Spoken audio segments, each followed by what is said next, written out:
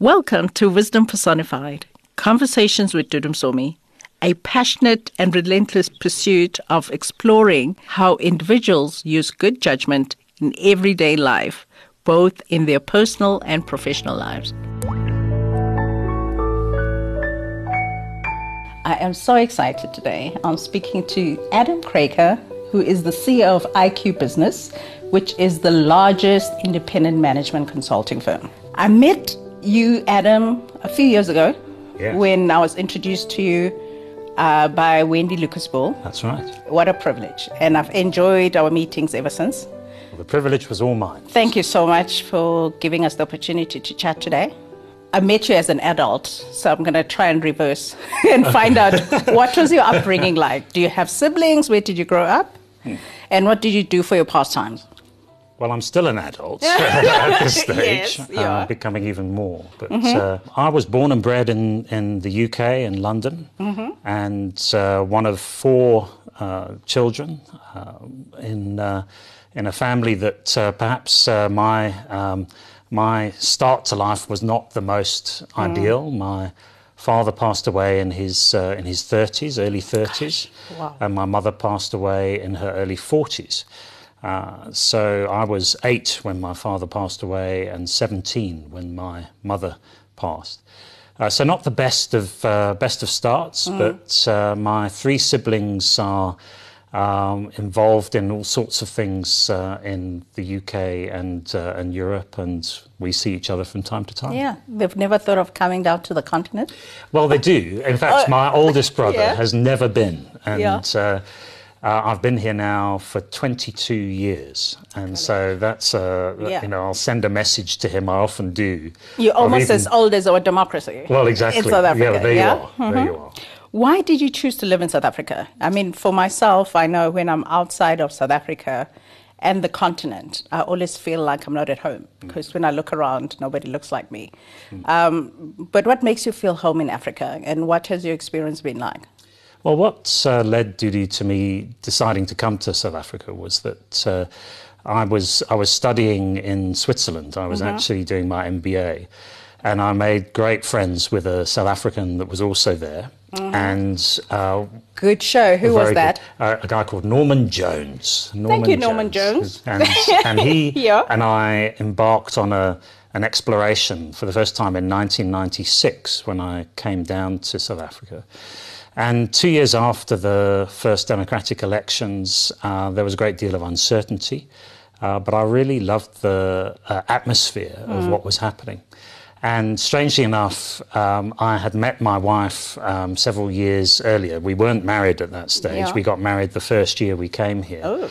But we had met in the Nelson Mandela Bar at the University of Warwick. Signs everywhere. There's signs.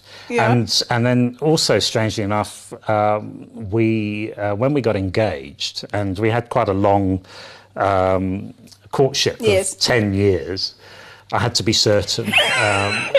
When we got engaged... I thought people know the first time they meet someone. Well, yeah, you do. But, we decided to go to London to go and buy an engagement ring. And the day that we arrived in London at Charing Cross Station, we walked out and there were crowds of people. We didn't really know what was going on. We followed the crowd. In fact, the crowd picked us up literally and took us down. And we ended up in Trafalgar Square, standing outside of South Africa House. Yes. And who walks out of South Africa House onto the balcony? Not our Madiba. He did. And there we were looking up, straight up his nostrils. Wow. And that was another sign. And we said, well, I think it's time. We should come and have an experience that we thought would only be for 2 or 3 years, but now is 22. So I've completely overstayed my welcome by this No, we stage. still enjoy having you. You're a great value to us. What do you think your unique value proposition is, especially when you're not in an own country? Yeah. I think some of those distinctiveness are even more pronounced. What do you think makes you memorable and impactful in spaces? It's a very interesting question, because I guess I only started to think about that as I've matured or got a little bit older. Yeah. As I was 49, about to turn 50, I began to think about my own personal purpose and why am I here and what has led me to this point. And I went all the way back to my childhood to really think through those formative years and the pressures or the challenges that I faced and the adversity that I faced. And how my life has really meandered through various experiences. And I came up with a view that because of my nature, because of my approach to things, I tend to be quite an optimistic person. But I believe my unique value proposition is that I can help others face adversity and think creatively about how to react to that adversity. Yeah. And I've really, I think, harnessed my own energy around that, and that's really that's what I do. So I focus on helping in an organisation like IQ Business. Invariably, our clients are facing adversity on a day-to-day basis, and they need individuals and teams to be able to help them through that. Yeah. Which is a perfect segue to asking this. What have you learned about the human spirit, having lost your parents at such a young age? You know, what has helped you to survive and thrive? Well, there are particular individuals in my life that I can think back to. My grandparents, for example, played a really pivotal role in my life with my parents not there. And then individuals that, from a business perspective and from a school perspective, firstly, that really were pivotal in my life, that gave me direction, which might have involved using their foot to plant it up my backside on several occasions. Because you were out of order. I was out of order, or I think as a youngster, sometimes we can perhaps play to the situation or use the situation as an excuse. And it was only when I got to university that I really understood how to learn. And as I've subsequently found, my tendency is to be very ADHD, and I had to really harness my own learning method and approach. But the people along the way, in particular at a very early stage, I was very fortunate to receive an internship from quite a significant company in the UK, who didn't, I think, take charity, or didn't have a perspective that here's this orphaned youngster, but they saw potential. And they saw more potential than perhaps I actually had an appreciation of. And you sometimes need that, isn't it? Absolutely, absolutely. And that human spirit of having an individual or an executive in a company provide you with a hand up to basically get into a working environment was really, really pivotal in my life at an early stage. Yeah. Because obviously we understand, being South African, the majority of us as African people, what we've been through. How do you have that conversation with somebody when their circumstances seem to be so overwhelming to not see themselves as a victim? Because sometimes we give ourselves an excuse and we're always pointing at somebody else. And in South Africa, we're most likely to point at white people and white privilege. What conversation can you have with somebody that you can draw from your own experience to say, look, I was an orphan, but they will still say, gosh, you still got white privilege. You know, how would you counteract that? Well, my situation, I think even today in the UK, for example, is relatively unusual. In the South African context, it's actually pretty commonplace that youngsters are, if not orphaned, they're perhaps home alone or being brought up by grandparents. Children-led households in South Africa, yes. Absolutely. So I think what it taught me was really that the adults that are participating in the economy need to be engaged, need to be looking to the youngsters in our society and finding ways to help them to progress. And the conversation, I think, that you are referring to is around showing that there's an understanding, but also very much the experience that I had was that, well, what are you going to do about it? Yes.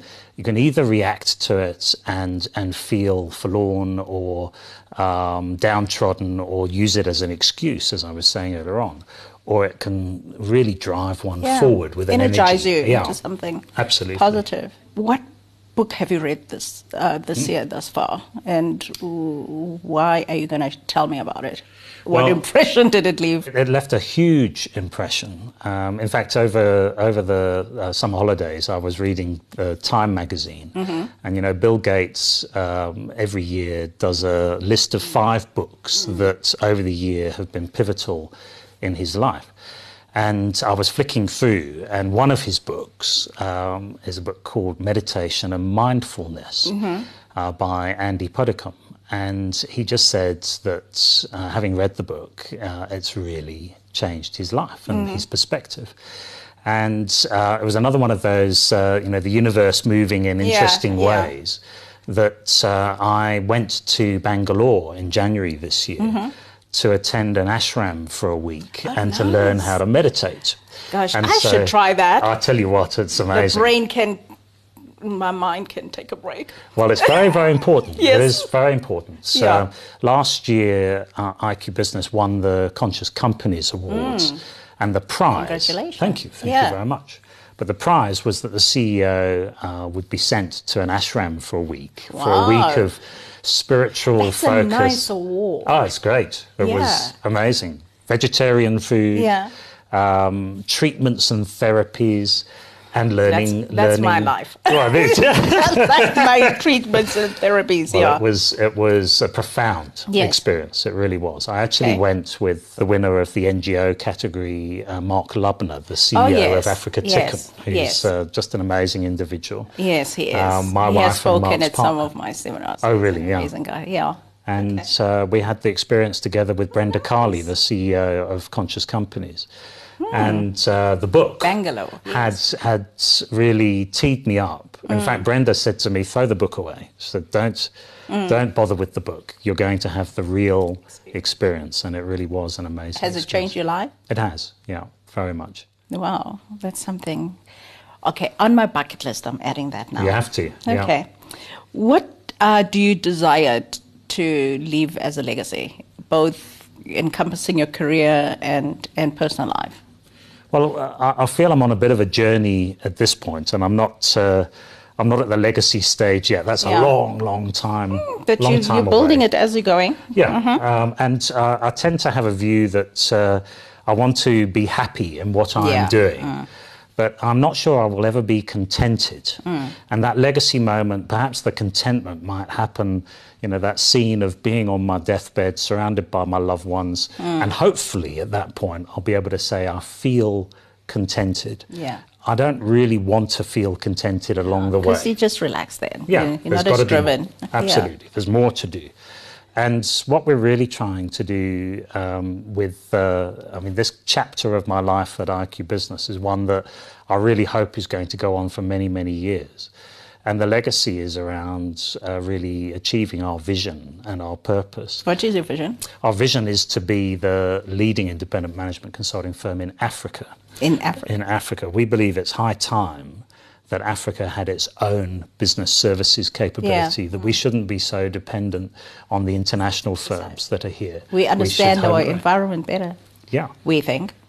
Yeah. So that's the focus. That's the desire to really build something of great significance. Yeah. Are you operating in any of the countries at the moment? We are. We're operating in Kenya, in Ghana, and in Mauritius at the moment. Great. Well done. Good luck with that. Thank you. What's the most courageous decision you've taken so far in your life? The one thing I think can only pop to mind there. I mean, I'm now, this is my 10th year at IQ Business. Yeah. And I spent 10 years in listed companies in South Africa and 10 years in consulting in my formative years. So in my 30th year, and I reflect back over those 30 years, the most courageous moment really came about 8 years ago. Yeah. When I moved from being an employee to an owner. Wow. And the most courageous decision, I think, is actually to transition from working in corporates or working in a business environment and being an employee to being an owner. Yeah. And that requires... responsibility. it's a big step. It's not something that one can do. When I go home and say to my wife, we're bonding the house, and she says, well, why are we doing it? Well, because I want to invest in my company. Or taking that serious step of putting skin in the game is the most courageous thing, I think, in terms of a career, whether it's starting a new business or buying into a business in the way that I did with IQ Business. It's a very, very important, pivotal point in one's career. Not everybody is prepared to do it and shouldn't perhaps take that step, but I found it to be a really important step. And you sleep well at night? I sleep like a baby, much to my wife's annoyance. When my head hits the pillow, if I make it to 30 seconds before I'm asleep, that's unusual. You are lucky. I'm out in a flash. I tend to wake up very early in the morning. I tend to be awake by 4 o'clock in the morning, but I don't have to set an alarm. That's when I wake up, and that's when my mind really starts going. But I sleep well. Yeah, one day. Even as a child, I've never been able to, so it's fine. I've made peace with it. In the Sunday Times last year, on the 4th of February, you said the state capture inquiry is a perfect opportunity for South Africa to do the right thing. What did you mean? I reflect at the moment as I watch the process at the Zondo Commission that I have this feeling of déjà vu, that it's very similar to the TRC that we experienced in the late 1990s. The parallel, though, is that the TRC really focused, of course, on the crimes against humanity, the appalling apartheid regime and the effect that had on the lives of so many. The Zondo Commission I consider to be TRC 2.0, but the focus is no longer on crimes against humanity, but it's the crimes of corruption and corrupt business practice or corrupt state capture. But I think it has a very similar effect. The interesting thing is that I think we were much more forgiving in the first iteration than we are now. And there's something in the human spirit that finds, and maybe it's a degree of jealousy, or there's a degree of, I don't know what the factor is, but when we see that people have gained wealth or that they have benefited from the corrupt practices that are being exposed in the Zondo Commission, there's a real drive to see these people put in jail. We didn't see that in the first TRC. I think we've got to learn from this developmental cycle that we're in. I'm not saying that we should simply forgive.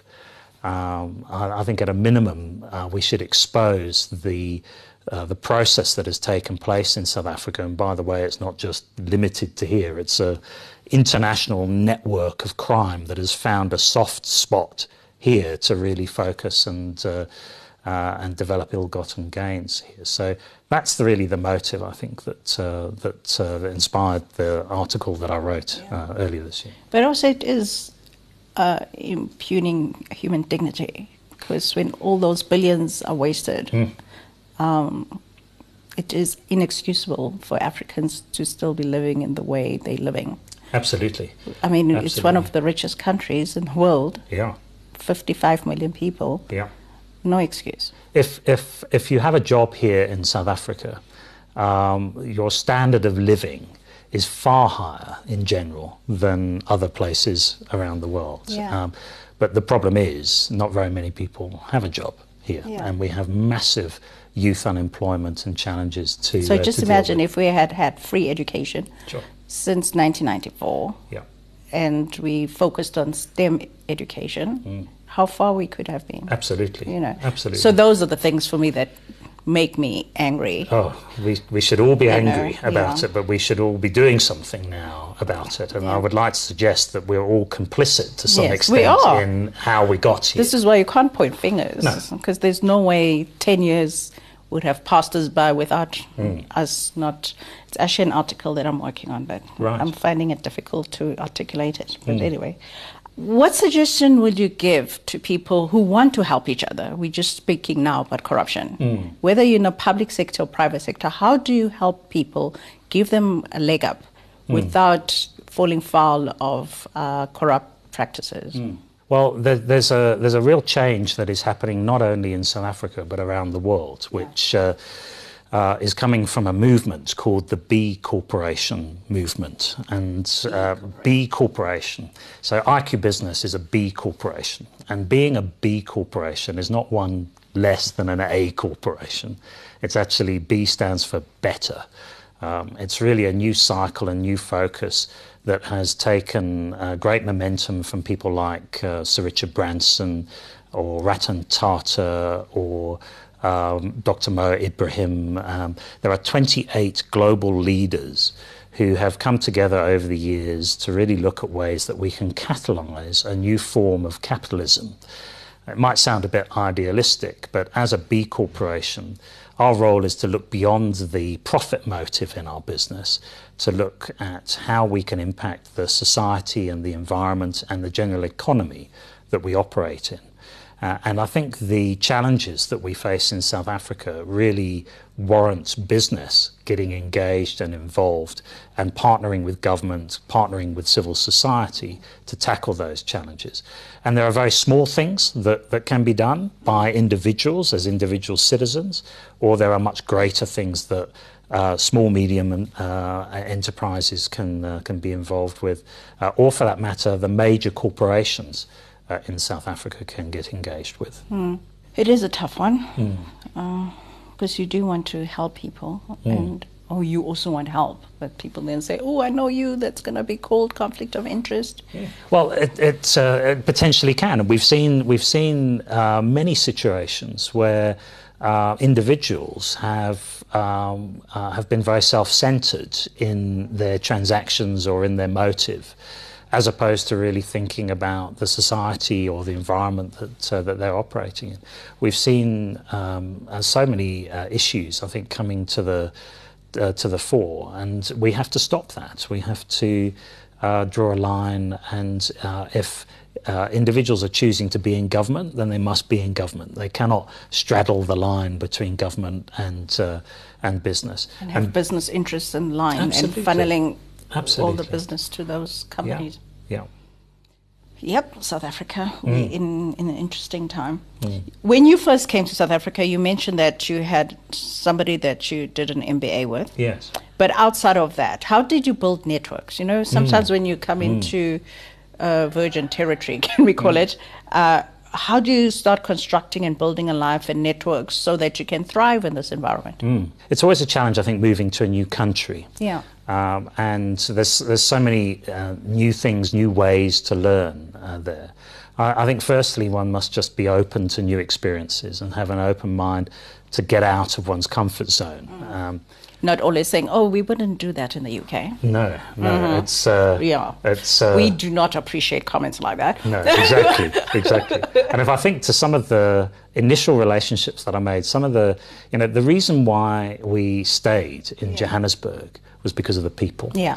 No, we are nice, amazing, aren't we? Amazing. I mean, just despite what is said about our country, we really amazing. Yeah, very much. Beings. And there's a big difference, as we know, between Johannesburg and Cape Town. And there's a big difference between the people. There is? There is a big difference, very much. And we just found it so easy to make friends that clients that I met at the time invited me to their homes for a braai. I've got some... We're good at that. Well, just amazing. Yeah. Just amazing. I mean, in London, everybody's so insular and sitting on the tube train with their newspaper folded so Which that I they don't find fascinating, interrupt. how people can be sleeping and then they know exactly when to get up. They do. Yeah, they're programmed. They know. Nobody will wake you up and they tell just you. like, they won't help you. But so you're on your own. Yes. In Johannesburg, they'd help you. Yes, they would say, isn't this your stop? Especially if they're familiar with you, yeah. So firstly, I think the people, really, really very special. Secondly, my wife, who is just very outgoing and part of my network, of course, came from working as a tag team with my wife, and that she was really great at getting connected and meeting the neighbours and being interested. And she was working at the time as well. And then thirdly, what's happened over time is with our kids. Yes. Don't underestimate the network that comes through one's children all the way through their education career, because we're all in it together as parents. It's not easy. It's not an easy process, but being able to connect with parents and build a network through children is just an amazing process. Which I always found fascinating in the BE space in South Africa, how people will go and target strangers to be partners instead of people they go to church with or networks, because you should be sharing similar values with those people than a total stranger. And then we shocked that our partnerships are not working. Have you kind of tapped into that kind of thinking when you think about your business relationships? Because isn't it about values ultimately? Absolutely has to. And I think sometimes we try to look too far when actually people that are far closer to us, where there is a chemistry and understanding, and as you say, a value system or a value set, which. But really we're just trying to get connected people to get us through the door, and then we worry about corruption. Yes. You are said to be an ardent lobbyist for government and business collaboration. Why? Well, it goes back to the B Corporation. Is that where it comes from? Well, it's something that's built up over time, that if we look at the challenges that government is facing in South Africa, that if we're really honest, they completely are overwhelmed by whether it's the education crisis that we face or the housing issues that are there, or the state-owned enterprises and the issues that we face there. We cannot, as business, lager the wagons. That's what happened in Zimbabwe. That's the mentality. In fact, there was an unplayable government in Zimbabwe, and business basically said, well, let's just keep doing business together and we'll be okay. Well, look at what's happened in the economy and the society there. So at our peril should we do that. We have to, as business, as civil society and as government, come together. We have to seek ways to align our agendas to a common purpose and to a common outcome, and really work effectively. And there are a number of initiatives at the moment, things like the PPGI, the Public-Private Growth Initiative, that is actually working under the radar to some extent, that really I think is going to forge closer links and relationships within each of the business sectors that we operate in South Africa. Well, that's a good mindset, because we've always thought that business and political leaders come from different ideologies and they can never speak to each other, they speak past each other. Yeah, they do, but I feel very strongly if you're in a leadership role in business, then you have to be, by default, an activist. That stepping back and perhaps drawing a line and saying that politics cannot come into a business environment. And politics is a way of life. How do you exclude yourself from life? Absolutely. And we're probably, I think, at this point in our young democracy, we are in a situation where the political dynamic has the greatest charge it ever has. And as we've seen, there's lots of infighting and dynamics between the political parties, but we've got to understand how we can collectively come together to drive economic growth. Without that, then we have a very troubled future. Yeah, we can't keep on growing at 1%, 1.2%. Oh, gosh, no. It's unacceptable. Yeah. You believe that the key ingredient to drive an inclusive future for all South Africans is education. I just came across something. The University of Kansas in the US now offers a class called Angry White Male Studies, which explores the sources of this emotional state since the 1950s in America and Britain.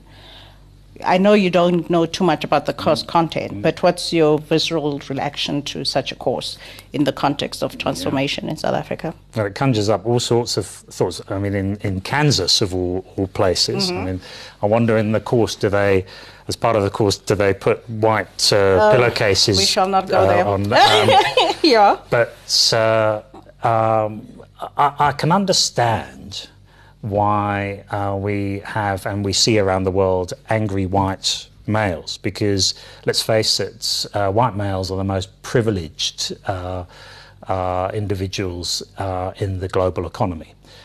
Really, even when they're orphans? Absolutely. And that's a privilege. There's a huge amount of history, I think, behind that. And the anger perhaps comes from the threat or the change that we see happening around the world.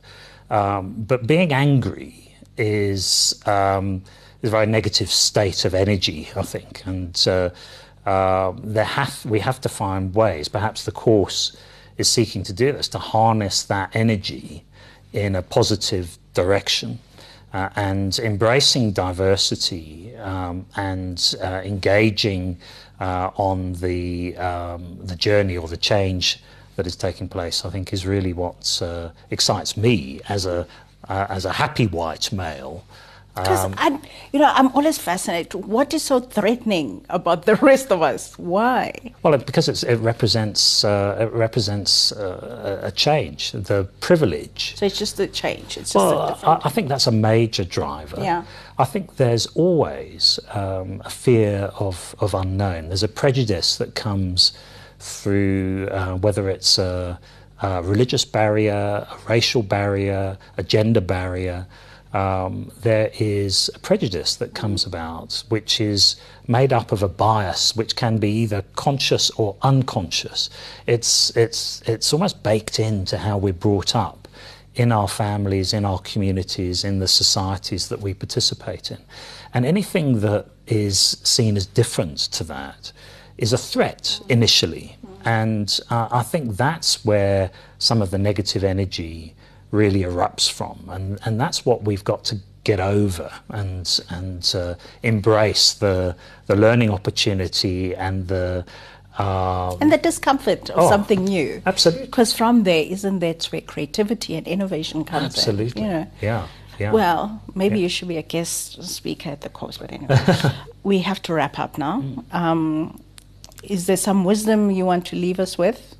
Just in general, anything that you want us to remember you by? Well, the people that I'm working with at the moment, whether they are my colleagues at IQ Business, my clients, our clients out in the marketplace, or indeed our competitors in the South African marketplace, one of the things that I'm really pushing hard at the moment is to deal with what I would call the inferiority complex in South Africa.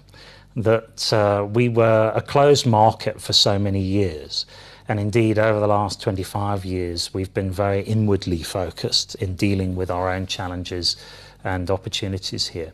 And there seems to be a view that this is almost like a Jurassic Park, that we have not progressed. The rest of the world has progressed ahead of us. And in order for us to make progress, we have to go and leverage, whether it is American, European, Indian firms, to bring their knowledge and experience into our marketplace. And the situation really couldn't be further from that perspective. And that we've got to really back ourselves.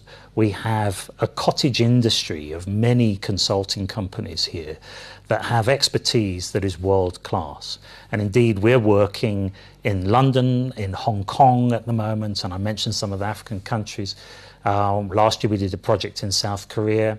We're following in the footsteps of whether it's South African breweries and being one of the most successful companies in the world, or Discovery with the Vitality program, which is taking the world by storm. Things happen here in a way we can export. Oh, we absolutely can. We've got to back ourselves. I know that. I love that. I really believe that we undermine ourselves. We do. Well, I'm happy. I hope they will listen coming from you. Great. Thank you for listening to this episode of Wisdom Personified, Conversations with Dudu Msomi. Please also like, follow and subscribe to our channel and share the wisdom with your friends. I would love it if you could rate and review as well.